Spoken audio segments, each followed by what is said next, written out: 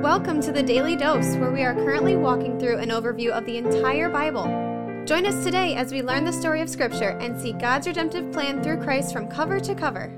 Let's listen to Matt Reisetter, Director of Christian Crusaders and the Cedar Falls Bible Conference. Today we're going to be in Luke chapter 19, verses 45 through 48. This is a text that describes some of what was taking place during Holy Week after Jesus had come into Jerusalem on Palm Sunday and before he was arrested and crucified. Verse 45, "And he entered the temple and began to drive out those who sold, saying to them, 'It is written, my house shall be a house of prayer, but you have made it a den of robbers.'" Interestingly, verse 45 and 46 are the only two verses Luke gives to that event where Jesus cleanses out the temple. You can read more about it in Matthew 21, 12 through 17, or Mark 11, 15 through 19. Those are episodes 545 and 631 on the Daily Dose. And I'm not going to say a whole lot about that because there's a lot more in those texts, and you should go back and listen to them if you haven't heard them yet, or if you want to hear more about Jesus cleansing the temple. Where we're going to land today is on verses 47 and 48. It says, "And he was teaching daily in the temple." Now, we should understand that to mean that he wasn't teaching in the temple every day of his ministry. He was just teaching in the temple daily between the time he came in on Palm Sunday and the time he was arrested. It was a priority for him to get over to the temple and teach. These are the last few days that he's going to spend doing public ministry before he's crucified, and he wants to make the most of them by helping people understand the truth about the kingdom of God and correct doctrine, etc., etc. It goes on. "The chief priests and the scribes and the principal men of the people were seeking to destroy him." So this is interesting. We know who the chief priests and the scribes are. We've talked about them over and over throughout the Gospels. This is the first time I remember seeing a mention of the principal men of the people. Who are they? Well, these would be socially important people who, even though they're laymen, they're not scribes or teachers of the law. They agreed with the scribes and the teachers of the law in their dislike of Jesus. Jesus was threatening their power structures. He was threatening their understanding of what the Messiah was going to be, their understanding of what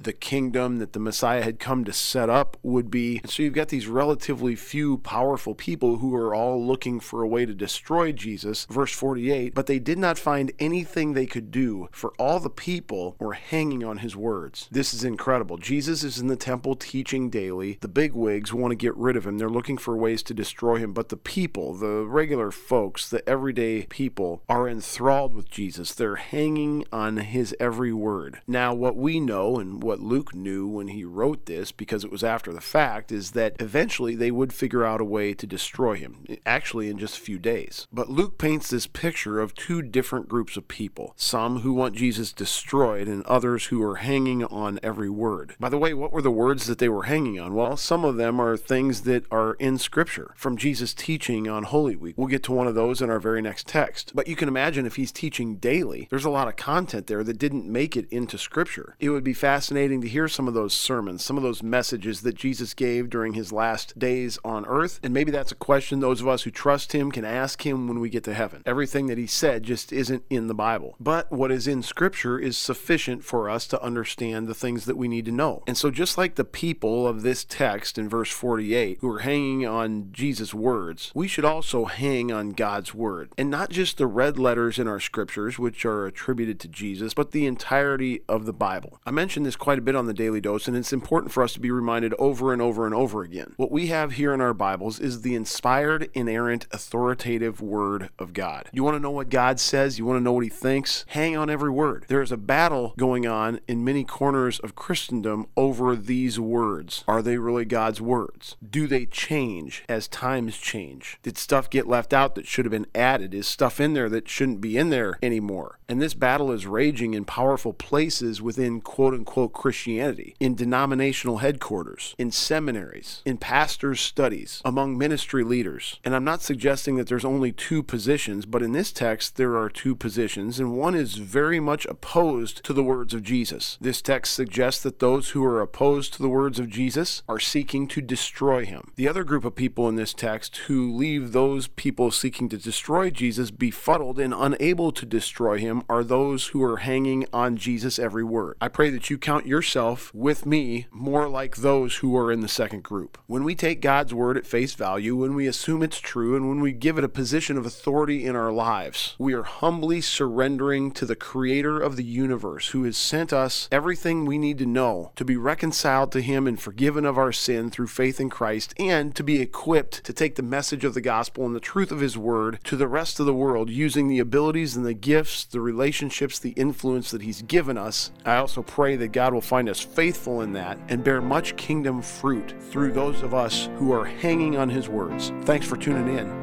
Have a great day. This is The Daily Dose, a podcast of Christian Crusaders Radio and Internet Ministry. Please subscribe on Apple, Google, or Spotify podcasts, or download the free Christian Crusaders app and share with a friend. Also, prayerfully consider supporting our ministry at ChristianCrusaders.org, where you can find our weekly 30-minute radio broadcast airing on stations around the world since 1936, and where you can listen to our Conversations podcast featuring inspiring interviews with interesting Christians. Special thanks to our 2022 Daily Dose sponsor, The Family Leader. God designed 3 social institutions: the family, the church, and government. At The Family Leader, they are bringing all 3 together, honoring God and blessing our neighbors. Learn how and join them at thefamilyleader.com. We also want to highlight another special ministry partner, the Cedar Falls Bible Conference. Check out conference videos and schedule of events online at cedarfallsbibleconference.com, and mark your calendars for Saturday, July 29th through Saturday, August 5th, 2023 for the 102nd Annual Cedar Falls Bible Conference. Thank you for listening, and may God richly bless you.